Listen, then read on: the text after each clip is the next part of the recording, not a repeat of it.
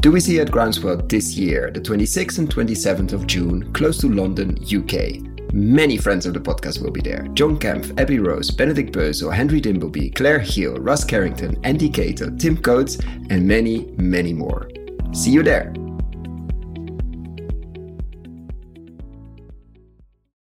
Today we talk about policies, but don't worry, it won't be boring at all. What is needed to change one of the largest farming subsidy schemes in the world, the CAP, or the Common Agriculture Policy, here in Europe?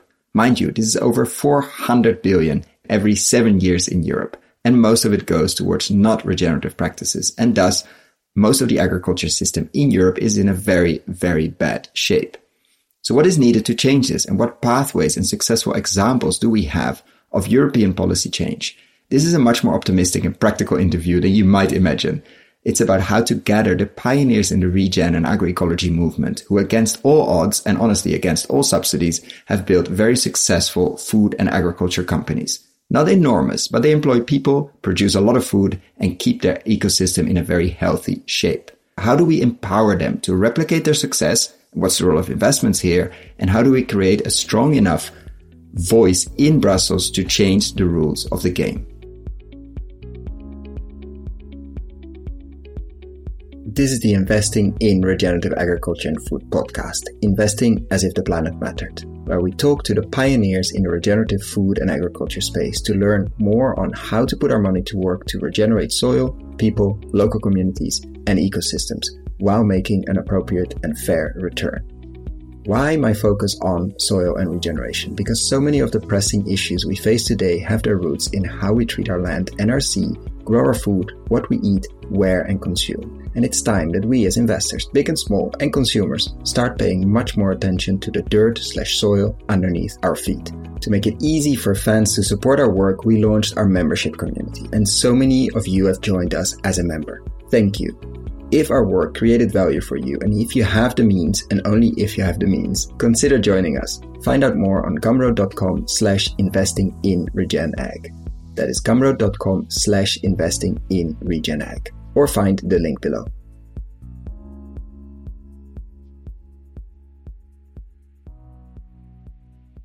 Welcome to another episode today with a former Patagonia worker who spent 5 years with the EMEA headquarters in Amsterdam working on agriculture and energy, and then went back to his village in France to reopen the cafe of his ancestors and work on the farm, and of course work on a university actually of farmers. But most importantly, and that's where we'll spend most of the time here on the podcast, we'll be talking about policy and why we have to change the CAP in Europe, which spends most of the European budget on farms and on farming, let's say, not in a very regenerative way. And so unless we change that, regenerative farming will always be some playing in the margin, as they say, I think in Dutch. So welcome, Hervé. I'm very much looking forward to this conversation, which has been a few years in the making, and I'm looking forward to unpack so much with you this morning. Hi, Koen. Hi, everyone. Happy to be here.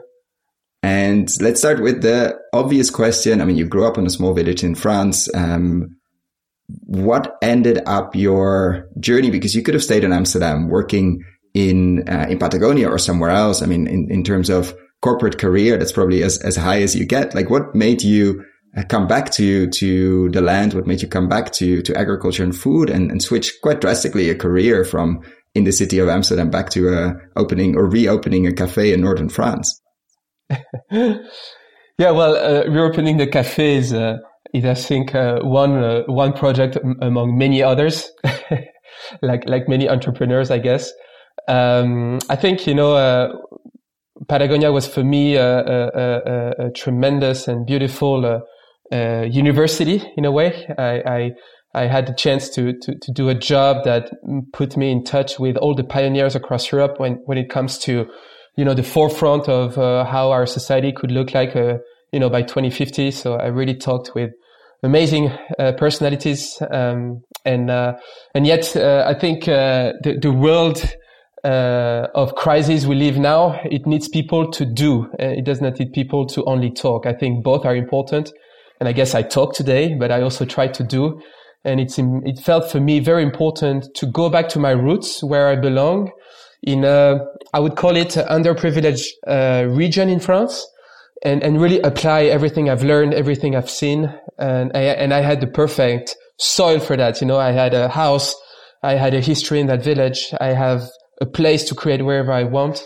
And I felt like, you know, to make the true decision in your life, you need to leave the problems. And if you don't leave the problem and you live in a bubble, because Amsterdam is just an amazing city, everything is beautiful, everything is easy, and I was winning quite a lot of money. So you didn't have any problems. So the decisions you make are not so radical or are not so, you know, close to the ground, let's say. And I really needed to feel that to make sure that I was not out of track, looking at what of most people are actually living, in Europe. You know, like, Amsterdam life is not really the life of 99% of European citizens. The default, no. And when do you remember when you noticed for the first time or really saw like the immensity of the policy, I would say issue or challenge or opportunity as well, like that gigantic elephant in the room that we avoid talking about mostly on this podcast because I never see clear pathways of change. And that's why I'm so happy to have you here. But do you remember when you saw like, whoa, this is the elephant and the one we have to tackle. Otherwise everything else seems sort of irrelevant and just a joke. Yeah. Well, before joining Patagonia, I walked an entire year through Latin America with a friend of mine. We walked, 7,500 kilometers, which is about 5,000 miles. So we truly walked through mostly indigenous lands, starting from Mexico and going down to Chile, Argentina, until Ushuaia. And while walking on those indigenous lands, you actually see, you know, the backyard of globalization. And for me, that was kind of the analogy or the metaphor of cap system, you know, like we heavily destroy ecosystems, social ecosystems and natural ecosystems, wherever we subsidies. And then I was back, I started to work with Patagonia, started understanding, you know, the deep roots of what's happening. And then I came back in my village, for vacation. And I just, you know, you just take your car and you go through the landscape. And I was like, well, that landscape is fundamentally wrong. You know, like I saw energy and agriculture at the same time. So you only see those, arable farming fields. You don't see a tree anymore over dozens and dozens of kilometers. And then you see those big wind turbines in the middle of those fields because that system, agricultural system, does not make sense anymore for farmers. They also build or they receive a lot of subsidies to build those gigantic wind turbines. So, and I was like, holy shit, that whole fucking thing is crooked. There's no tree, just a big tube. Yeah. I'm sorry? There's no tree, just a big steel wind turbine. Yeah. Which the forest we're creating is a forest of wind turbines. And in the middle, you have our villages. And then you start accumulating social problems. Like you see that those villages, they're kind of dead, socially dead and stuff. And I was like, doesn't make sense anymore. Like, and because I worked at Patagonia, I was also very much aware of all the indicators around biodiversity, climate change, and the fact that our water cycles are totally disrupted. And I was like, well, this is it. This is happening live in front of me. And it's not like it's been driven by those farmers, but it's been imposed by the system to those farmers since the Second World War, you know, like, and I was like, yeah, it's really wrong. It's not working. And my land, where I come from, the social and economical value is just drying out. It's just pumped by huge corporations that hold most of the added value.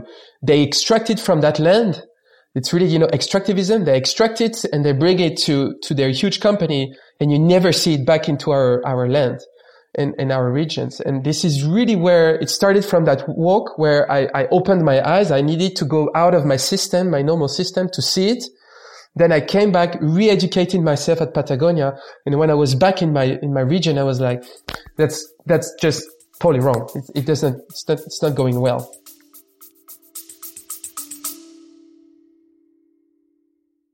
Do you want to learn how to invest, or are you an entrepreneur and want to build companies in the regenerative food and agriculture space?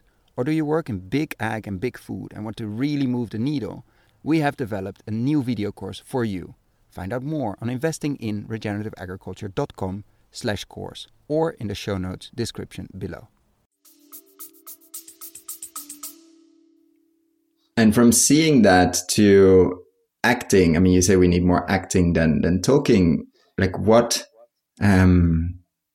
What was your pathway there? Like what led you to, okay, this is something, or maybe even going from total despair, like it's so wrong, but we've been doing it since the Second World War. So it's been, let's say that the tracks have been laid and it's quite a deep track. Like it's quite difficult to get out. If we take the Amsterdam analogy, like if you're on your bike and you're stuck in the tram track, you're going to follow the tram for a while unless you fall or stop and get out. Like and because that track is going to follow your tire is going to follow that track for quite a while. And in this case, we've been following this track for quite a bit. What gave you hope? What gave you like a sense of actually something, this is not an impossible task? Yeah, a very good question. And I think there is one example that I worked on a lot that gave me, okay, this is what we need to do. So, Patagonia is very well known for its grassroots activism. So, bottom-up approach. And of course, this is important, but now we are just running out of time in front of all the social and environmental crises. Like, we don't have time anymore. We need to tackle every level.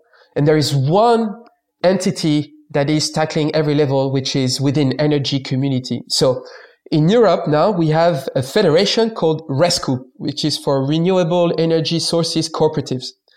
So, and it's a different type of cooperatives than what we have in agriculture, right? It's citizens across Europe. They have decided to produce their own energy. And they do that by creating so-called renewable energy communities. So it is spread out all across Europe. A heavily decentralized system. And yet what those thousands of communities have done, they said, hey, we need to federate. So very big difference between federating and centralizing. They did not centralize themselves. They stay very agile, very much in their community because they produce their local energy. So very small companies of a couple of employees, most of them. But they said, we're going to federate because we do the same thing all across Europe. They federated themselves at the European level. They are well identifiable. They have created a storytelling. We are renewable energy communities. We produce local, social, economical, environmental services. But we want to be recognized by the European Union. So they created that federation and they basically added the numbers. And they saw very quickly that, hey, we represent such a powerful player on the market because we service more than 1 million citizens for their daily energy.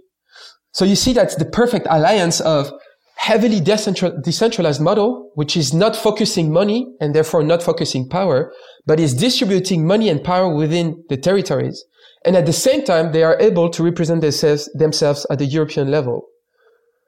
This is exactly the model we need for agriculture. Right. So just to unpack a bit, these are groups of citizens, which could be hundreds or thousands, depending on where you are, that then ended up building these wind turbines or building solar parks and building local energy sources, but owning them.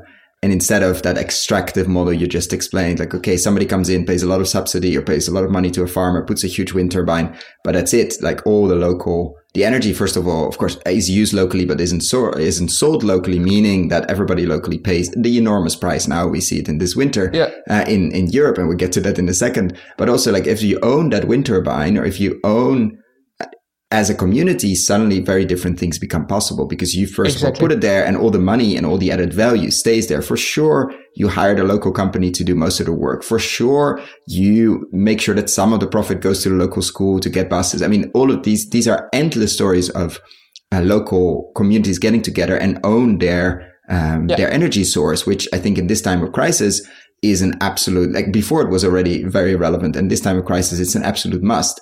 And they got together and said, okay, actually, we are quite a force. We're 1 million customers.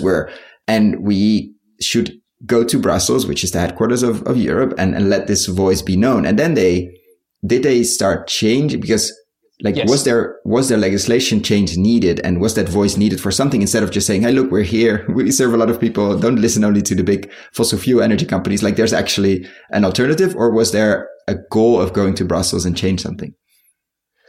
Yeah, it's exactly what they did, like maybe a bit in a naive way, but they were like, well, we do represent a competitor on the European market. Let's not forget that European Union is based on a free market. You know, European Union always talk about consumers, never really citizens. They talk about consumers. So once you do represent a concrete and solid competitor on the European market, you are entitled to have a place on the market. You are entitled to be recognized by the market and by European Union. So that's what they did. Very naively, they said, well, we are a competitor on the European market. We want our share from the policies you basically build right now only for mostly giants. And what I want to say is that they are not against the giants. They do understand that they also have a role to play. It's just they really want to rebalance where the money goes. You know, like from owning 99% by the giants, they say, hey, we want our share. Like whether it's 30%, 40, 50%, they do understand they have a role to play, especially in research and development, in backing up when it needs, you know, when you need to make a big investments, they have like the solidity to back up those investments and work together. And you see that happening. Of course, if you let only the giants, they always want more market shares. But if you have a political entity that is able to balance because they see a complementary system represented by citizens gathering, making something solid with good business models, then they're going to say, hey, now the giants, you're going to work with those citizens that have well structured themselves, that have built more added value in their territories, that are not so concentrated as you are. And so you balance, you know, the effect of capitalism, because if you let capitalism go by itself, it will always focus money on one part of the system. If you take food system, that's what's happening. If you take energy system, that's what has happened as well. And it's just about fighting the normal tendency and the natural tendency of capitalism to always focus money and therefore power. So that's what that model of energy has done, because they tend to produce local energy. So they create small companies, and they are spread out all over our European territories. And that's very healthy because it brings back people, it brings back jobs, and of course it brings back social links within our communities.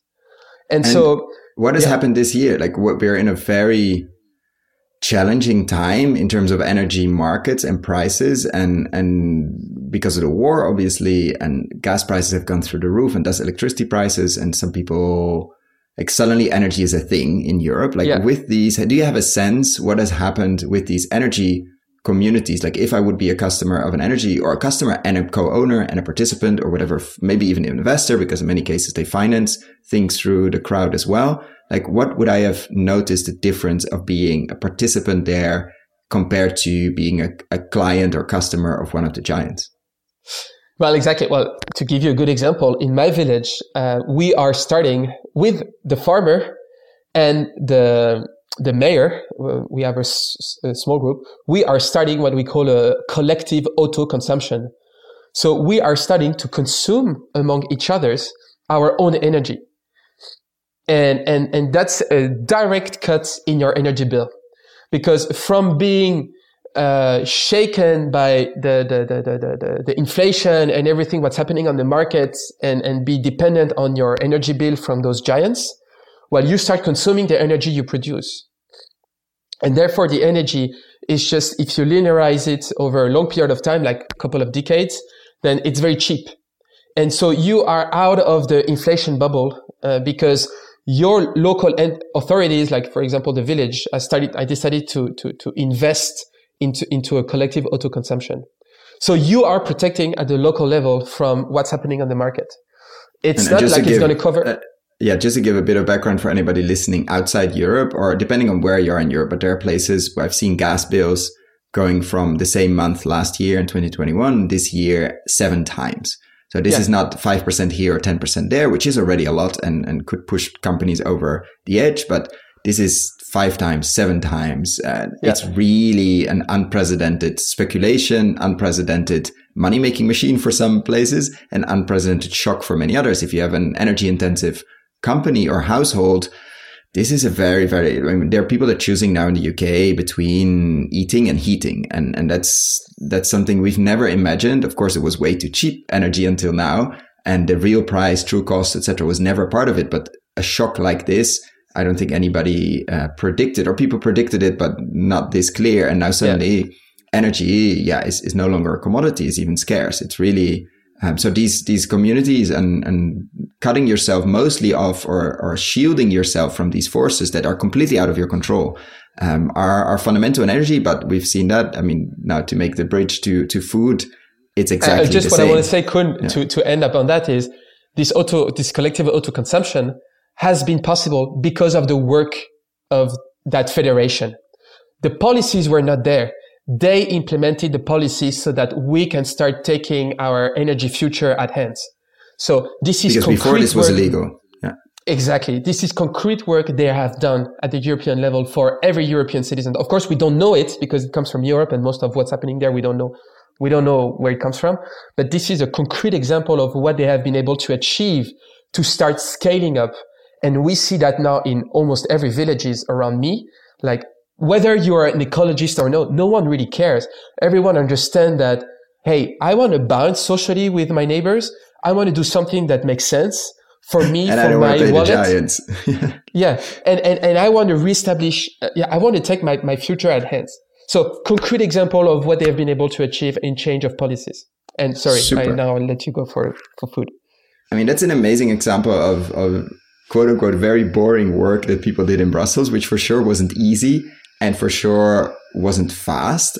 And so what did you, I mean, it's a very concrete living example you're going through now, but so what can we, the royal we in food and ag learn from that? First of all, that change is possible. I think that's, but also we see inflation prices now, input prices exploding. Like we see very similar things happening in the food space. And so it feels like the moment is there. What do we need to do? What are pathways on, now let's start first. Like how is the food system organized? You see in France, obviously, but also in Europe. And why is that such an issue? And why do we need some power rebalancing there? And then we're going to get to pathways. Yeah, well, I'll give you a concrete example. So, sorry guys, but the French example, as I'm back to France and I've started to really digging into the one concrete example. So in France, you have 436,000 farmers. So let's say about 500,000 farmers. And everything they produce goes in an hourglass, processed, sold by 304 companies. Basically 300 companies that are from the agro industry that transform and 4 distributors that are selling. So from 500,000, you go to 300 and then you go to a market of 67 million people. So it's kind of an hourglass, right? But it's extremely it's like, just imagine 400,000, because it's always difficult to seed it, like 400,000, 450,000 or 500,000, let's say, going through 300 companies. So we already missed 3 zeros there. And then going through, that's 1,000x just for everybody listening. And we should all take a pen and paper and just write that down. So 400,000 an hourglass, 400,000 on top, or 440,000, 50,000, then 300 companies, and then only four. So that's 100,000 times reduction, distributors. And then it goes back to an even bigger part on the bottom, which is 67 million plus some export, of course, 67 million. So that's 6 zeros. Consumers that are just consuming and not participating. So that's an extremely narrow hourglass. Basically, it's very you would never build it this way because it would break in half a second. And it is breaking now. Actually, it's a very nice. I didn't like pun intended, obviously. So that's the situation in France, and I'm guessing it's not very different across. If you would do the European, it might differ a bit, but not a lot. Like it's always very concentrated around those 300 processors and 4, 5, 6, or 2 even in many cases distributors. Well, we are back, to a system, a capitalistic system. We've let the natural tendency, and I'm not criticizing capitalism. I think we'll come to it, that I think it has a lot of efficient ways of being used for good, It's just I'm saying that natural tendency is at one point in the chain, on the overall chain, it has focused money and therefore it has focused power, because capitalism creates huge things. And those huge things, then they have kind of they have the DNA to keep on living. And so they always want to acquire more. That's totally normal. That's a surviving mode. And we've let that happen. Just out of being precise, those 4 distributors that I was talking about, they represent 92% of the market. And the 300 transformers, like processing companies, they represent 85% of the market. So what's left is nothing, like the big pie is held by that thin part of the hourglass. And this is if we wait a few more decades, they're going to be even less, because the tendency is for those 300, there will be 150. And from those 4, there will be 2, 1, probably not, because then we say, competition. And let's keep 2 just for fate. Now imagine that at the European level, okay, you're in your offices and you need to decide, okay, how am I going to feed 500 million European citizens? Well, of course, you're going to go for the one that tells you, hey, look, we are very highly recognizable. We are 300 companies. And you know what? We can take care of the 500 million. They have Here's my PowerPoint. We employ a lot of people. We feed Europe we are very every second. We are very efficient. We're spread out all over Europe. We can ensure you, here are all the KPIs. Until then, you don't have a complementary system that tells you, hey, look, I am also able to address the European market. I am easily identifiable. This is the way I do. Until you don't have that, of course, politicians, they're going to go for food security. They're going to secure the fact that they can feed 500 million European citizens. That's totally logic. Just put 1 second yourself in their shoes. This is totally normal. And back to the energy, that's what energy did. They said, hey, look, we are a complementary model. We produce green energy. We service right now about 1 million citizens across Europe. Yes, we are decentralized. And so what? We are federated. We are well represented at European level. Give us share of the market. Give us policies that allow us to thrive, basically. That's what they've achieved. But that does not exist in agriculture right now. I mean, I'm not going to say agriculture, I'm going to say food systems, because tomorrow, a farm that is able to, I would say, and then I think it's going to be part of the conversation, that is able to base everything on organic and go beyond organic into a regenerative organic way, and that is able to say, I am a profitable company that employs a couple of people or 10 people, 15 people, and I'm processing and I'm selling at least 50%, and I'm servicing I don't know, a couple of thousands of customers. And imagine that type of farm times 200,000 or even 500,000 and playing the same rule book and being federated at the European level.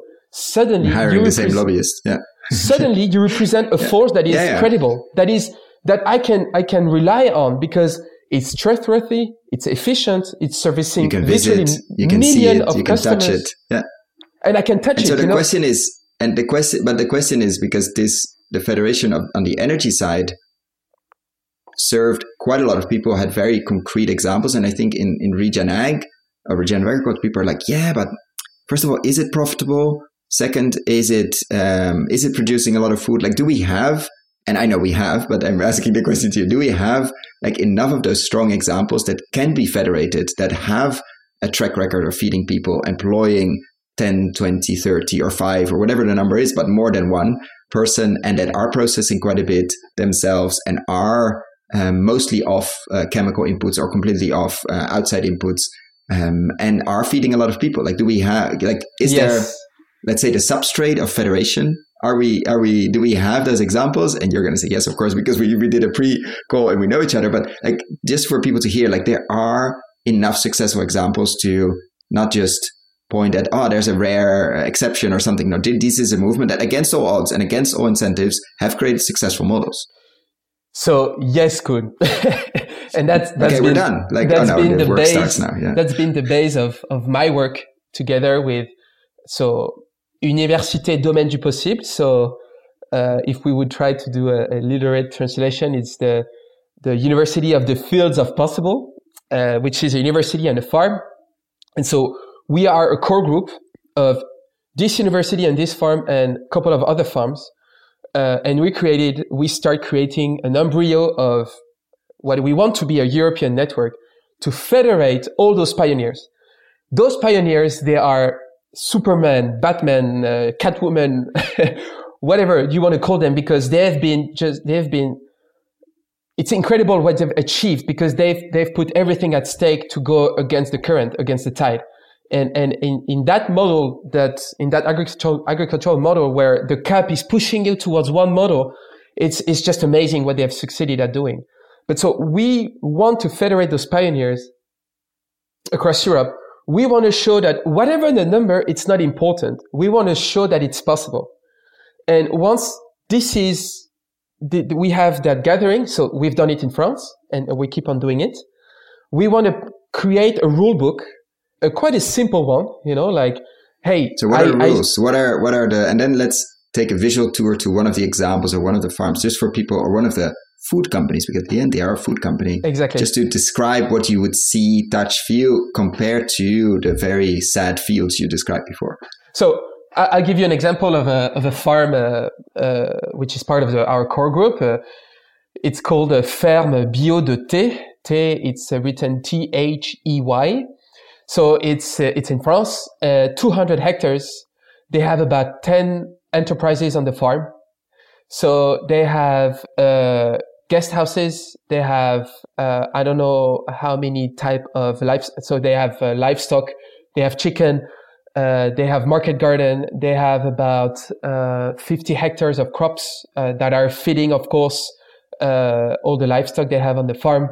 It's an amazing model. Like any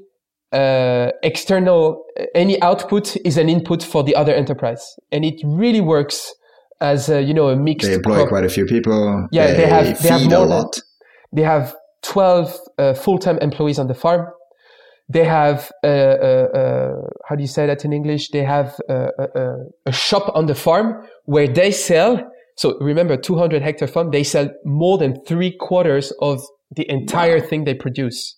Meats, crops, cereals, everything they produce, more than 3/4 is sold on that farm. And the farm is in the suburb of a pretty large scale, like a couple of, I think it's 100,000 people, which is called Besançon. But it's a perfect example of a farm that works as an ecosystem that goes beyond organic, that is able to process and sell most of what they produce on their farm. And they attract so many customers that basically are not becoming customer anymore. They educate themselves, they come on the farm, they see how it works, they regain a link with their countryside, and it's fundamental, and the price, by the way, the price by which they sell, because they control their added value, they control their price. Like, it's not really more, and I don't have a study, so I'm going to be a bit vague, but it's not more than what you find right now in supermarket. Which is very interesting in these times. Like, I read an article, Pete Oberly, I think, we're going to link it below, on the prices of local farms. Like, this should be the time, with crazy inflation and crazy energy prices, obviously, like we discussed below, that farms that are mostly running on their own inputs or mostly running on not outside inputs and are selling direct, they, like, most of the raises in prices and the cost raises are happening outside the farm, are in transport, are in inputs, heating, are in et cetera, et cetera. So this should be the moment. And you see that with many of these farms that their prices are not going up as much or not even at all.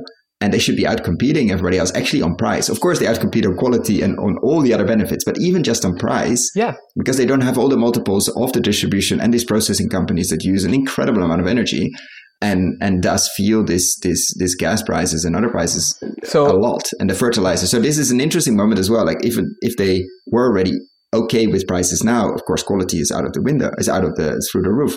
Imagine now as all the other prices are just keep going up. Like, this winter is going to be really interesting for that. Another example comes to mind is La Viala. We interviewed them, of course, before, over 2,000 hectares, quite a lot cultivated, everything sold directly to the end consumer, almost by chance. In Tuscany, they sell most of it abroad, but all of that margin, all of that energy comes back to the farm, comes back there and employs, I think, over 200 people now. And there are these examples. The problem is, what you said, they don't have a voice. They don't have a united. They're very busy, obviously. It's not that they have a ton of time to go to Rome or to Brussels or to Paris to start arguing, because they literally built, let's not forget, they built a system that shouldn't be possible if you look at the incentives. Like, it doesn't make any sense. Exactly. If you look at the current tram rails is pointed clearly towards one goal, and they went completely the other direction and built a very successful example. But we cannot expect others to easily follow unless we change those tram tracks. So how do we bring those individual examples? It is always easy to say, oh, this is just an exception. This is just, they were lucky, or they had the land and they had the money and they had the history and blah, blah, blah, which in most cases is not true. But let's say they had it even. Like, how do we translate that into like a strong voice that changes some of those incentives and some of those, or even take some of the bad ones away? Because most of these things are being hindered by bad incentives, not even by the lack of good ones, but are just hindered by bad subsidies that don't make any sense. Yeah. So first step, you gather all those pioneers. Second step, immensely important, when you go to European Union at the level of Europe, words are really important because policies are written with words and each word counts. The problem within food systems is that in French we say the fish is drowned. I just read another report of the IUCN around sustainable agriculture, and approaches to sustainable agriculture, and you have more than 15 names for the different type of sustainable agriculture. So to create a federated movement, easily recognizable to federate millions of customers around hundreds of thousands of farms, everyone needs a way to do agriculture that is easily identifiable. But if we start fighting... So how do you do that? Because that's like... Exactly. They're going to go like, no, but it should be that. No, it should be included. Exactly. That's X, the key Y, and point. Z. So how did you do that in France? Because you have gathered this group of people, which for sure are very strong voices, because otherwise you don't build these things. And so how did you get them, first of all, in one room? Because they might not always like each other. Maybe they do, but like, how do you get that? Because you mentioned before, and we didn't get back to that yet, this simple rule book. Like, how do you make sure it's not a 50-page with 16,000 exceptions and all of that? Like, what did you do in France to gather and select the group? Because it's a bit of a selection of, okay, you're in and you're out, or you're not there yet, or we want a minimum, at least we want a bar. We want some kind of minimum. So first of all, I think there are two movements that need to start talking to one another. On the one hand, you have the regenerative movement. On the other hand, you have the agroecology movement. And those two movements, I see that they start, I would not say it's split, but they don't really talk to one another. And I think that's the first major thing we need to solve, is that agroecology is basically the fact that you think about the overall food systems. You think about your farming practices, but you also think about the fact that you want to keep the added value within your farm. So you process and you sell. And then regenerative movement, I see, is much more focused on the practices in the farm, like the farming practices. So those two things should talk to one another because they are complementary and they go very well together. They fit under the same, regen practices. I think the umbrella is agroecology with a lot of added questions and answers around social, around added value, around economy, around democracy, etc. And then the regen practices fit perfectly underneath. Like, I don't see any, and there's a lot more published actually. If you search on agroecology, especially in France, but also in Spanish, there's a lot more than regen ag, which is much more Americanized or Englishized. Exactly. And then those two movements, so we need to reconcile them and bring them together. Then the second thing is that we need to protect them. Again, at the European level, you can use those words, agroecology, regenerative. It means nothing. It literally means nothing. Like, for you as a practitioner, as a farmer, it means a lot because you really believe in it. But at the European level, it means nothing. Like, tomorrow, I can be a company and I say, I'm a regenerative company. Who's going to check? Like, there's nothing to check it.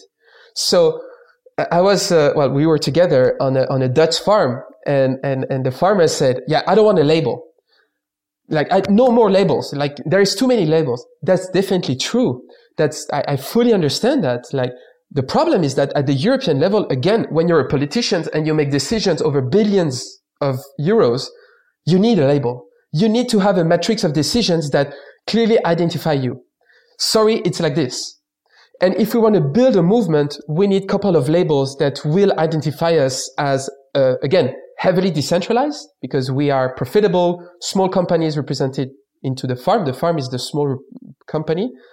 And we need to be federated, so we need a couple of labels. And we do believe in our network that we start gathering in France, we do believe that that label should be basing everything on organic. And I know some people will jump on that. Is that the cringe but I can explain. Yeah. I think it can be for 30 minutes. We can talk about that. Based on organic, and we then go beyond organic in a regenerative movement. So in a regenerative spirit. So you base everything on something that is protected, which is the AB certification, the organic certified thing in Europe, which is pretty strong, but it's just the beginning of the regeneration process. It has a lot of holes. It's far from being perfect, and yet it has the good thing to exist and to be protected. And then we go towards regeneration. And then regeneration is maybe, 50 practices for regeneration. A rule book with 50 practices or 100, I don't care, but everything is based on organic, and then we go beyond and we do regenerative organic. And so suddenly you have something that is protecting, easily identifiable with a rule book. And then you play within agroecology, because what does agroecology basically mean? It basically means that you want to take back the control over your added value, and you want to have the benefits of that added value, the economical benefit, the social and the environmental benefits.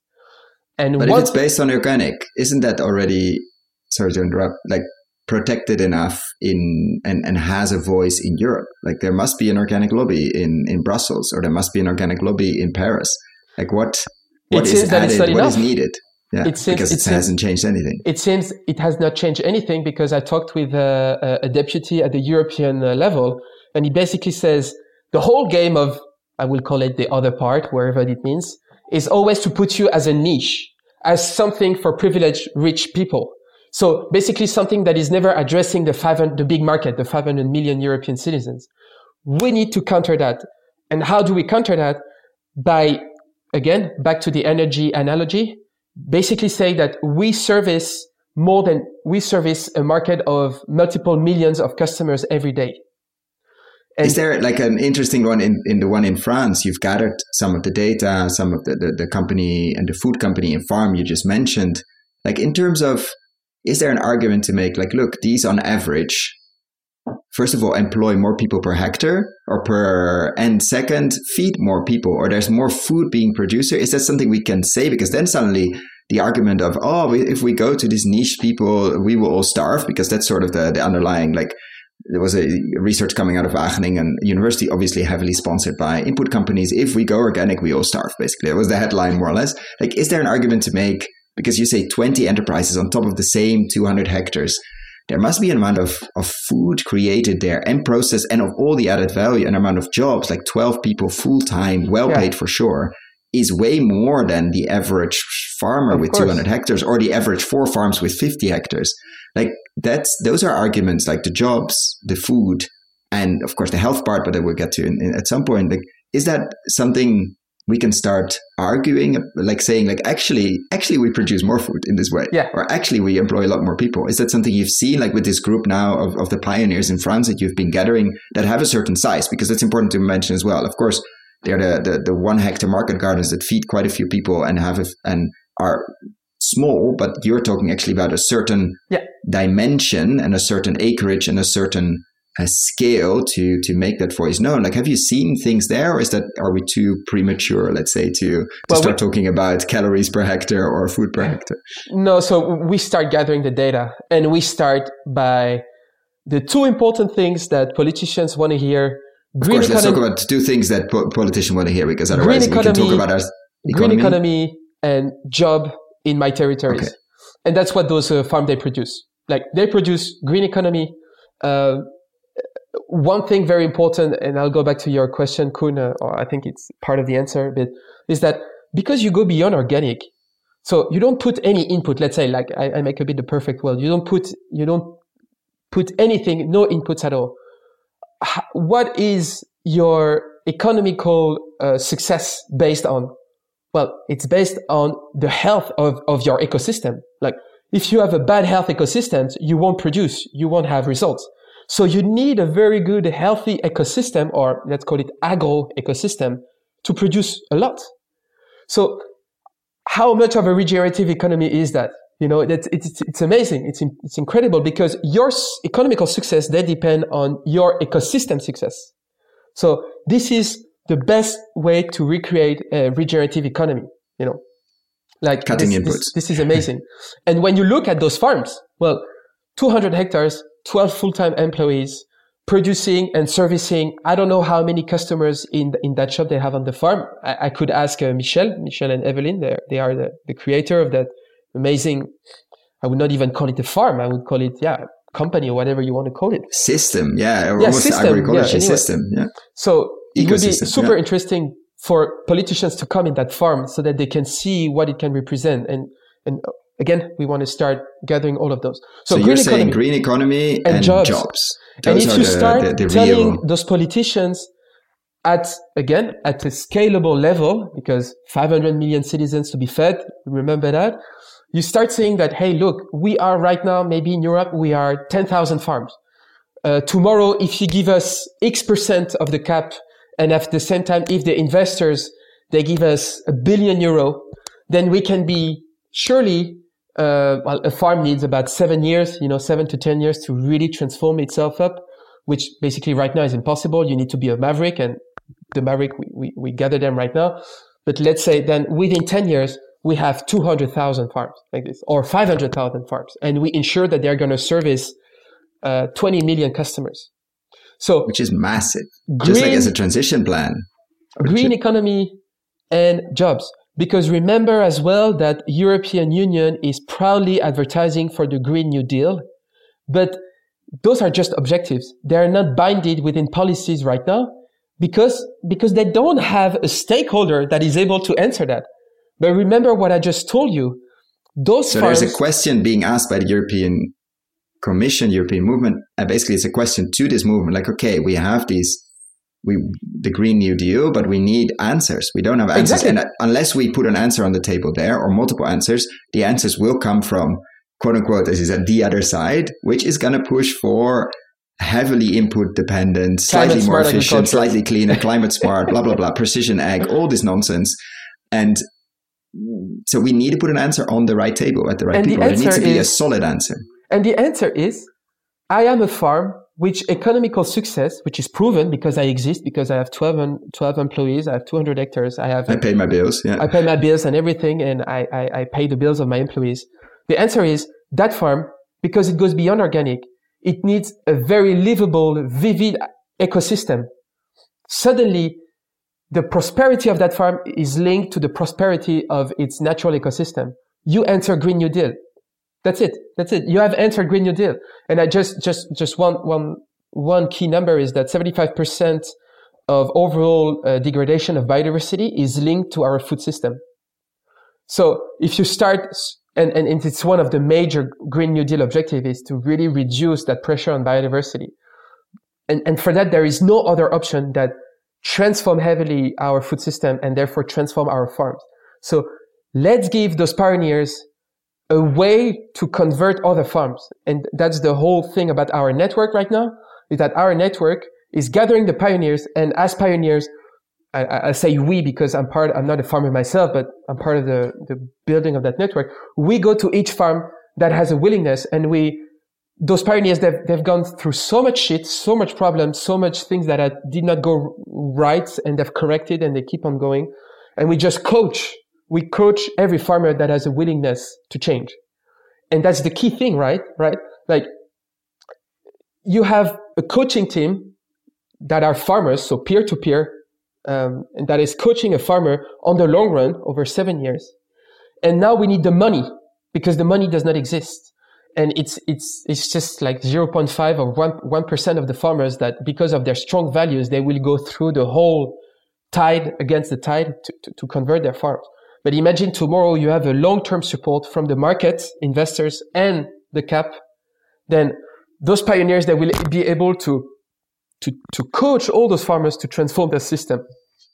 So basically saying, let's say this farmer we mentioned before, Michel, and I forgot the other name, but the 200 hectares, the perfect example, or one of those examples, like the question is, how do we enable them to coach and work with 10 others around them, another 200 hectares, another 2,000 hectares, and another one? And how do we make sure they are of course, their farm needs to keep running, but they have unique knowledge and unique skills that are quote unquote a waste only on their farm, because it's limiting their potential of impact. And what you're saying, we want to enable a system around them, a support system and an enabler that they can enable all their neighbors to transition, or their landscape, or as many neighbors as they want to, because they are able to do it. We've seen it. It's repeatable. We've seen it in Labiale, actually, in Tuscany, that their neighbors, of course, always called them crazy, and now they're helping them transition and partly selling through their platform, not always, but helping, also just creating more buffers around them and making sure their neighbors are not spraying. It's also interesting for your ecosystem, which you completely, as you mentioned a couple of times, depend on when you grow in this way. So there's this, but how do you enable them? And you're saying money, of course, the CAP has to change, so we need to federalize. You're finding enough examples here in France. You're saying 10,000 farmers. Is that a number you came up with, or that's a reasonable guess in Europe? You say there are around 10,000 of these serious farms, or it's a number you just mentioned? Like, are there, because that's a big number. I tend to be optimistic, but I think it is happening. It is happening. It's just that right now, again, the fish is drowned in too many names. Like, right?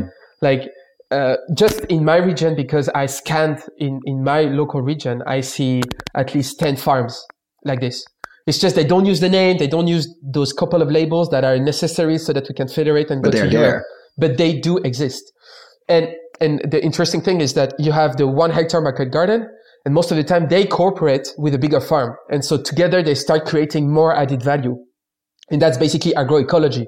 On a territory, you have multiple farms that one input of a farm is an output of another, and they collaborate with one another. And you could consider them as only one system. And have you brought together this group in France, and have you already interacted with policy or with politicians, let's say in regions or in Paris? Has there been any kind of conversation? And if so, not yet. Okay, we have to come back to this, because I'm fascinated about the response to people when they see, look, this is serious.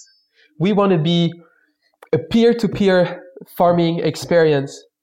But the thing that we start seeing is that the CAP right now is not going to change quickly enough. It's a too tight system. And we need the help of the market, because the market to invest in a farm, let's say it invests just in a farm, because this farm is now a food company, right? I think it's an important processing, it's selling, it's much more than a farm. So I invest in a food company, which is actually a farm. But you need to trust the farmer. Any VC fund, they don't really invest in the idea of the team. They invest in the team itself, right? So they trust the team because the team has been doing Harvard or Stanford or whatever, Polytechnique in France, whatever, And we need that same entrepreneurial thing within farming. But who's going to vet for the quality of the education, let's call it like this, of the farmer? We think that our network can play that role, because we've gathered the pioneer, which are the experts.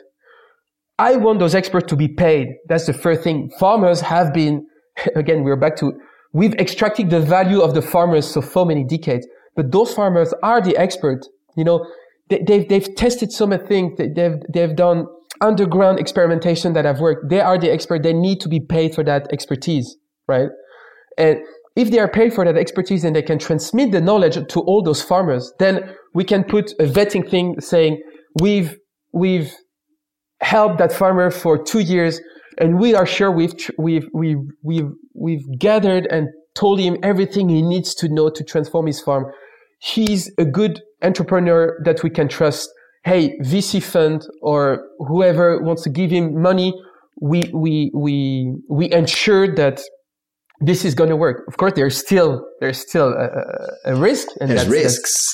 There is VC fund. Okay, so your work now is, okay, how do we make them, quote unquote, make them investable, make these food companies, let's keep calling them, or food ecosystems and value creation. It happened to be based on a farm, because of course they have to, but they're good businesses and they're investable businesses, and they can grow and scale and invest more in processing and thus increase their margins, invest more in their shop freezing, whatever, and invest in more hectares, in more acreage, or start working with more neighbors. and it's a scalable business. Maybe not Instagram scalable, but it's definitely a scalable business model. Exactly, and the important thing is that also as a funder, you will have to change a bit your metrics of decision, like the time, but also the fact that you're going to put less money, but in more companies, because those companies, again, you don't want to create the same problems that have led us to so much social and environmental crisis by creating those monsters, right? Those gigantic things.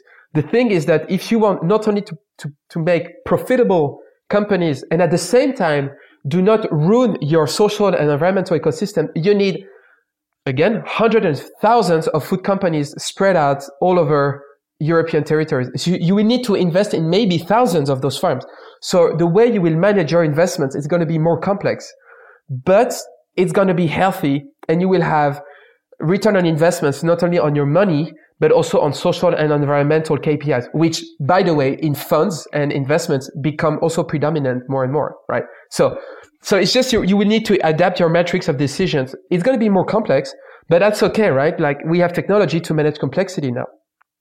And so you also need to change. Like, it's not like I'm going to put in 3 startups that are going to grow to 500,000 people in 5 years. No, I'm going to invest in a farm which has 200 hectares. And that number of hectares is also limiting, of course, the number of cows and everything, because it's based on only grasslands, but also the number of employees, right? Like, you won't build something that will be 300 employees. 1,000 people. Yeah, no, it's going to be very healthy. Like, it's small entities, very agile, very resilient, that do not require external inputs. So it's, in a way, it's very safe as well. Your investment is in safe hands. Because also... So the counter question is there, like in the energy movement you've been following and studying and participating as well from Patagonia to like, is there a role for these larger outside investors, or, because I've seen many of those, actually tapping into the crowd and tapping into, because it's not that you need 500 million. It's not that you need a lot of times 2 million, 5 million, 10 million, maybe 20. And there are, especially these kind of farms you mentioned, especially the ones with a history, they have a very large network of people with money, maybe not people with 50 million, but people with considerable wealth, with a bit of wealth, that are more than happy to put that to work for an interesting return locally in the food company they also buy from. Like, is there also a balancing act there? Like we discussed before, like the giants are the investors and they would love to do stuff in the space. I mean, that's why hopefully many are listening to this show and also are getting interested in regeneration. But at the same time, there's the consumer, which could become investor, which now only is limited to invest in renewable energy, which is great. Not saying we shouldn't, but I would love as a participant of the food system to also invest in way more transitions of the foods, and I can't. Like, what's the role of the crowd investing? I'm not saying crowdfunding, but specifically investing here. Do you see many of these food companies actually just saying, yeah, of course, giant investor, if you want to, you can play by these rules, but actually we can get it funded ourselves if we want to. Yeah, exactly. No, I think it's a very important thing that you raise, and we start seeing a couple of initiatives. Here I speak in France, you see companies starting to, companies, like, I would almost say non-for-profit companies are very 21st century non-extractive companies type governance. They say, like, I want to take the resources of citizens they basically have in banks and are doing nothing with it, and I want to funnel it into the agricultural transformation that we need. And so that money is gonna be very important. And I talked to one of that company, and their key point is, well, the only thing is that we need to trust the farmer that is gonna start a new farm. It comes back to your point. Yeah. It comes back to my point. It comes back to the point that right now, to give expertise and training to those new farmers from the pioneers, that system is not. There is no money in there, and so the pioneer that needs to run his farm is not paid for that huge expertise he's going to bring to those farmers, but also to societies. Yeah. So you're building a business or a movement that will be sort of helping the investors and the platforms to funnel money there, and by helping them, I'm putting words in your mouth, so please correct. Yeah. Like, getting paid for that, and with that money, you'll be able to pay the coaches, the pioneers willing to coach others, but of course don't have time to do that for free or nothing and run courses. And like, how do you, and there's need for an enabler there to unlock this huge knowledge and to get paid for that knowledge, because but there you say, actually there's money for that because investors want to get into the space. Investors large and small want to get into it and need some kind of due diligence fee and costs, because they have no clue if this farmer with a pretty spreadsheet is better than this other farmer with a pretty spreadsheet or pretty presentation. Yeah. Exactly. And I give you an example. Valentine Deganet, who is part of our core group in the network, she started agroecology school in Paris. First, we call it Lycée Agricole in French, first school to be opened for decades, based fully on agroecology. She doesn't find any funds for that. Like, she's totally blocked, and she needs funds to train the new generation of farmers to build farms, which is everything we just talked about, so that then we can federate and go to European Union. So we need to start investing in the farmers themselves. And either we do it through new type of schools to train farmers, or even better, because they are such entrepreneurs already, like we just create the peer-to-peer. But this peer-to-peer needs to be, the pioneers, they need to find economic sense, because in everything they do, there is economic sense. So they need to be paid for their expertise to transmit them to all the farmers that have a willingness to transform. And then, of course, we will go find the funds for each farm to be transformed within 7 to 10 years. But the base is that the pioneers feel safe because I am paid for that. I am paid for everything I'm going to give to all the others. A day a week I'm doing this and I'm paid well for it because I've spent 40 years of learning. Yeah. And that process ensures like risk management for the investors tomorrow when he will invest in the farmer that has been trained. Because then suddenly the risk is just way lower because that investor or politicians, they know that the farmer is constantly helped by a network of pioneers that within a day is giving experience of maybe decades, and that has a price. I've always said it would be great. It has a price, and would be, as an investor, you would sit next to Richard Perkins or Joel Salatin. I'm not sure if they're the most commercial success, but like successful agroecology farmer, and just see who comes through the gates there, who works there, and who goes out and start, or who calls them and say, "Can you help?" But of course, there's a missing piece there. You have to fund and pay the successful one to work with the others and to enable them to work with the others. And then actually, but it's a simple quote unquote due diligence cost that you would normally pay anyway. But just if he or she, like the successful agroecology farmer, says, this one is real, this is a real deal. Like I would love to work with XYZ, my distant neighbor, because they really understand, they've done the groundwork. Then as an investor, that cost of paying the agroecology expert to work with them is a very small thing compared to the investment you're making anyway. Exactly. Like it's a proof of, it's the due diligence costs there are, if you do enough of them, are absolutely negligible, but you have to trust the agroecology expert and the one that's done the 40 years of work to really know his or her work. Obviously, I mean, you can see the example. It's a very interesting different model as an investor, but it makes a lot of sense. And I think I don't know if you run the numbers, but as a model, it makes absolute sense from an investor point of view. Yeah, I think it does. I think it really does. And so what would you do with €1 billion? You had let's say tomorrow or tonight, we record, this podcast goes live and you suddenly wake up with almost unlimited money in your bank account to invest. Let's get to the like it's an investment. You can put some of it to policy because I consider that honestly an investment as well. But what would you do if you had €1 billion? With this inflation numbers, we might have to add a few zeros, but let's say €1 billion is still a lot of money when this comes out. What would you do with that if you had to put it to work? I think that the first thing I would do is that every pioneer we've gathered so far, I'll make sure that their farm runs well. So maybe they need to employ someone to manage the farm or whatever, and then free some time from those pioneers because they are an infinite source of value for future of food systems.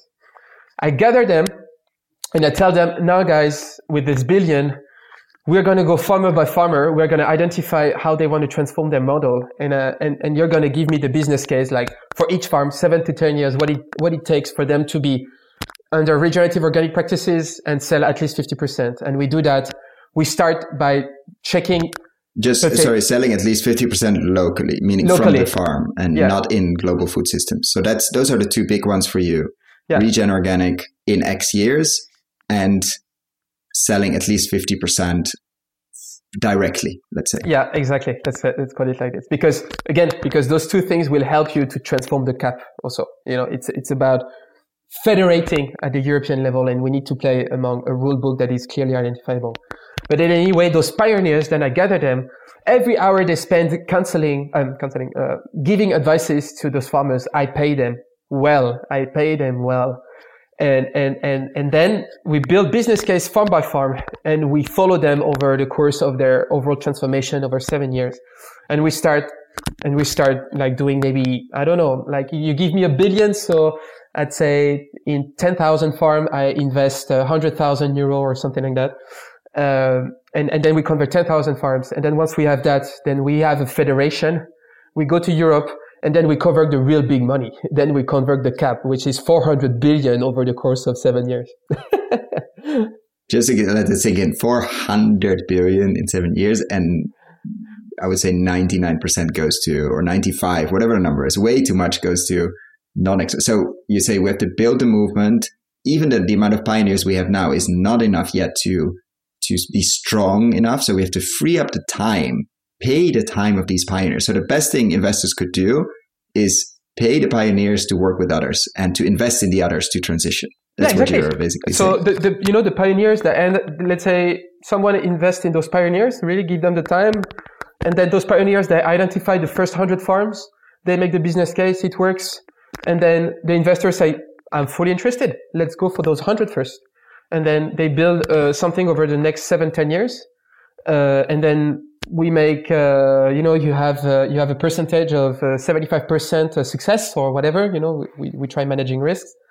And then we start like by iteration loops. We start having a very good rule book, and we start knowing like there might be a process that we can a bit duplicate.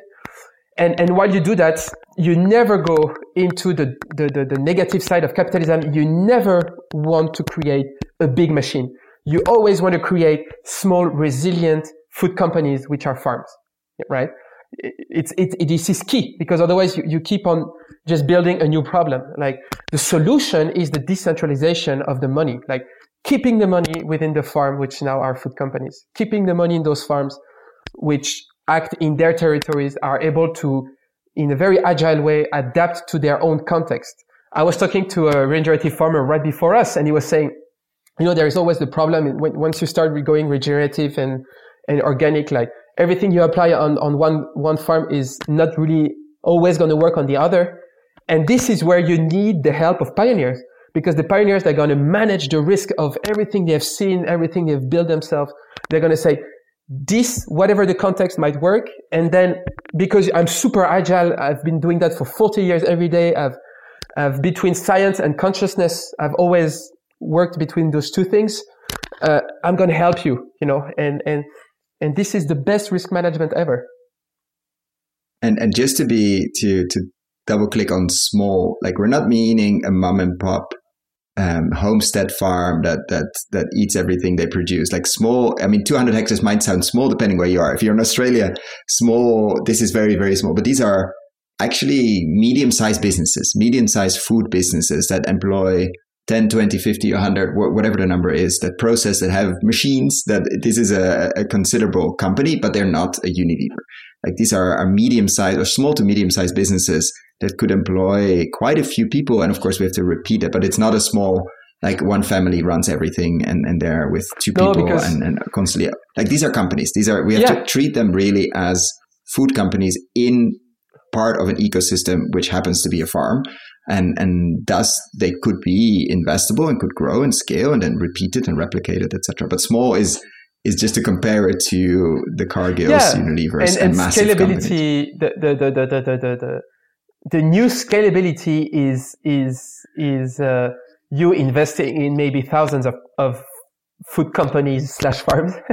I like the fact and that you said stackability. That. If you say 20 enterprises on the same land, that's scale, but it's scale up, not scale wide. Exactly. And that's very counterintuitive, I think, for many investors until you see it, like all these hidden efficiencies that are there when you run all of these enterprises on the same land, which is still quite big. 200 hectares is not small at all.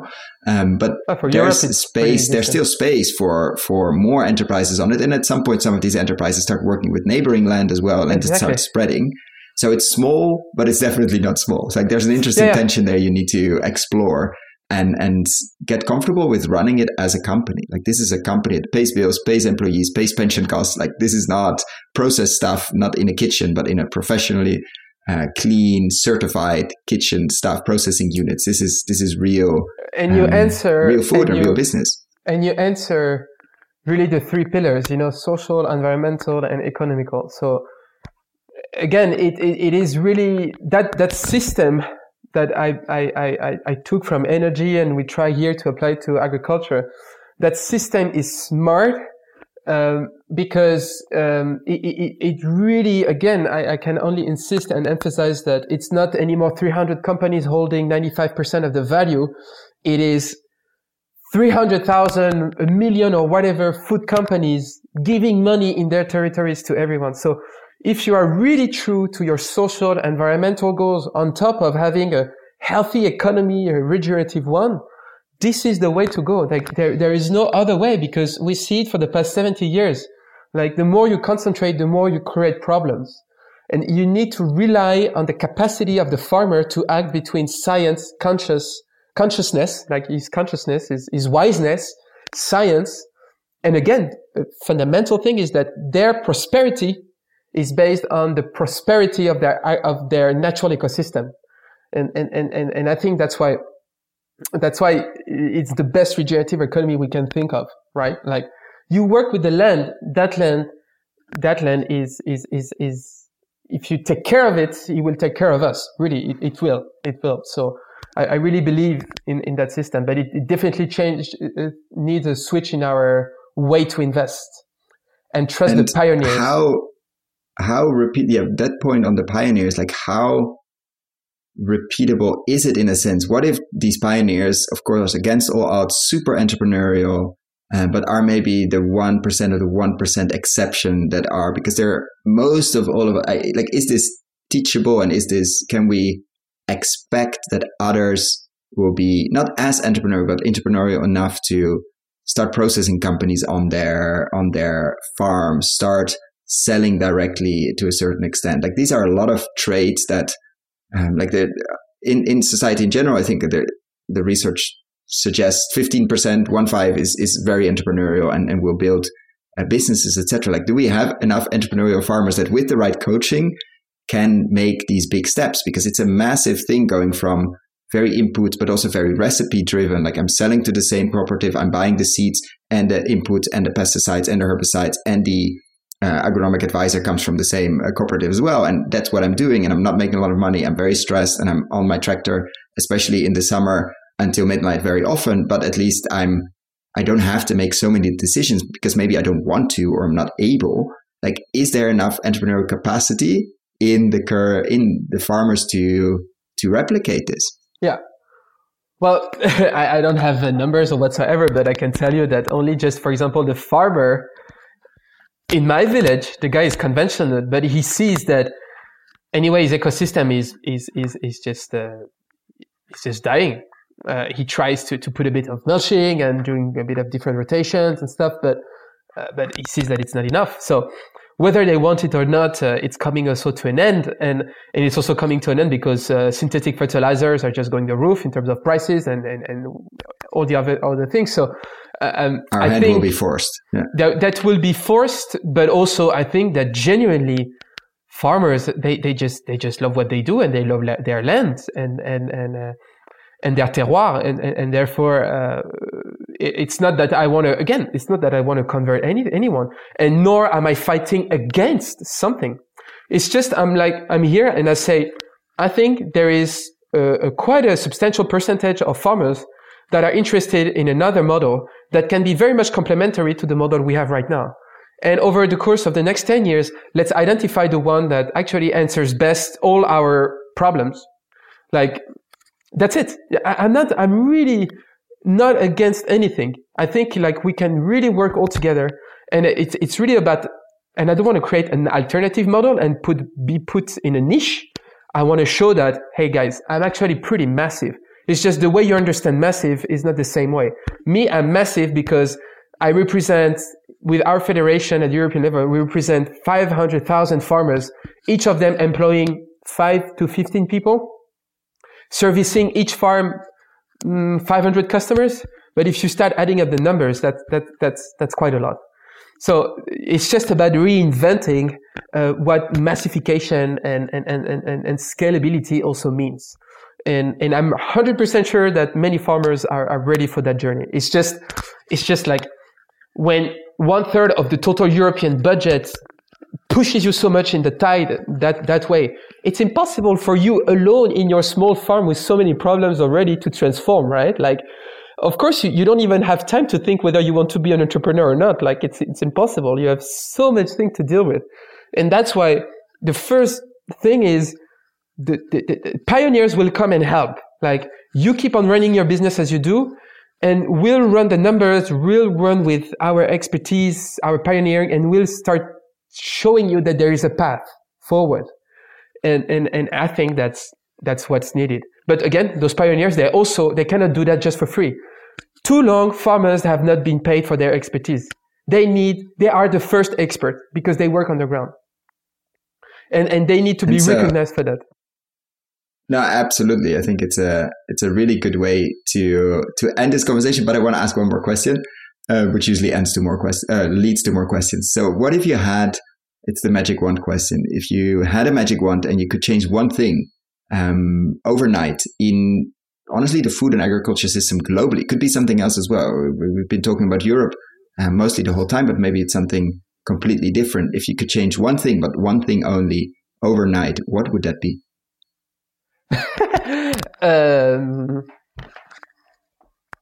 I'm looking in the food system and I'm like, I think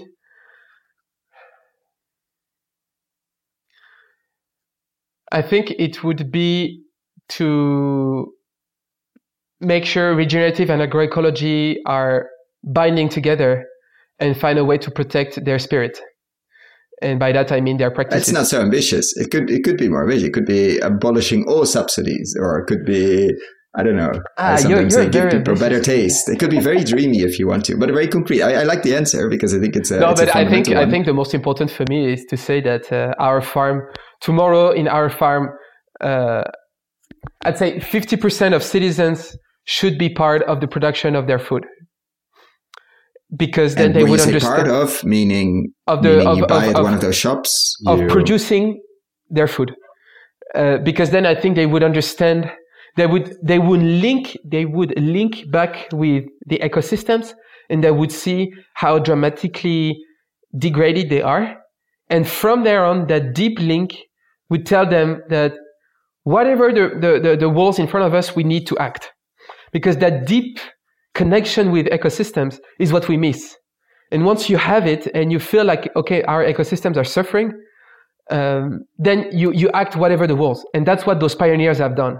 Like really, they have China walls in front of them, or how do you say it? The Grande Muraille de Chine? Chinese walls. Or whatever, in front of them. And they've just climbed them. And I'm like, I keep on like, how the fuck did you do it? And it's because every time you talk to them is that they have a deep sense of being linked to social and environmental ecosystems.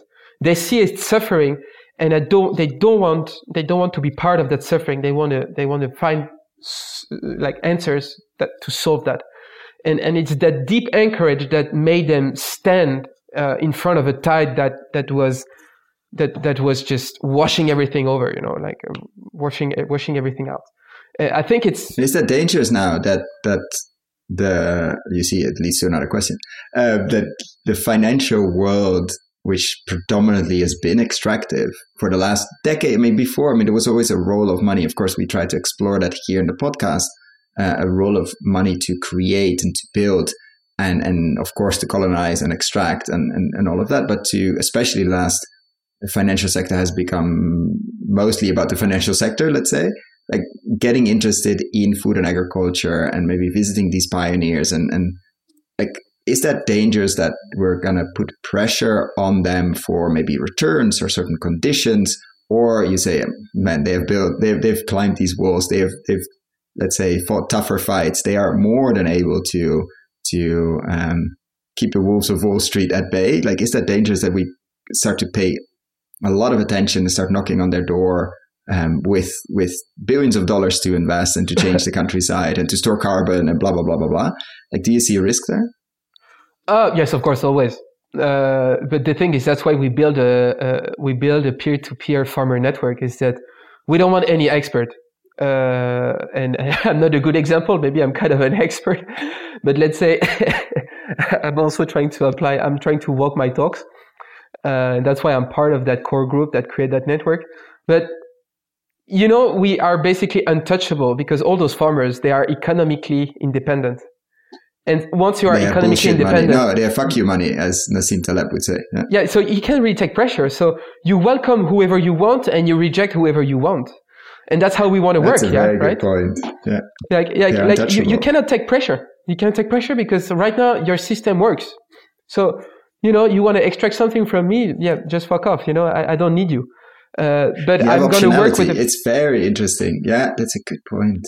Because right now the farmers, there are no expert, like they're considered as no expert. They're just considered as a bad peasant. Produce what I'm going to sell for you. Like, no. It's not how it should work. No, look, I'm going to sell you whatever I want from my production, and you're going to pay me well for that because it's made with love, a lot of healthy environmental, social benefits. So those famous ecosystem services, and you're going to pay me well for that. And we're going to start redistributing the cards. Like, I'm part of a federation that is advocating at the European level, and that federation helps me standing my ground, keeping my added value, selling to whoever I want. I'm not saying you're bad. I'm just saying let's be back at the negotiation table. I think that's a perfect way to end this conversation, Hervé. I don't think it's the last time we talk about this. This is a story to be followed. And I would love to keep doing that over time. So thank you so much for your time. Thank you so much for making time today. You're not feeling super well and you battled through, but I'm not sure how the rest of your day would look like. But I'm very happy you shared an hour and 20 minutes with us today to share about the journey so far. Thank you all, and thank you very much, Koen, for the interview.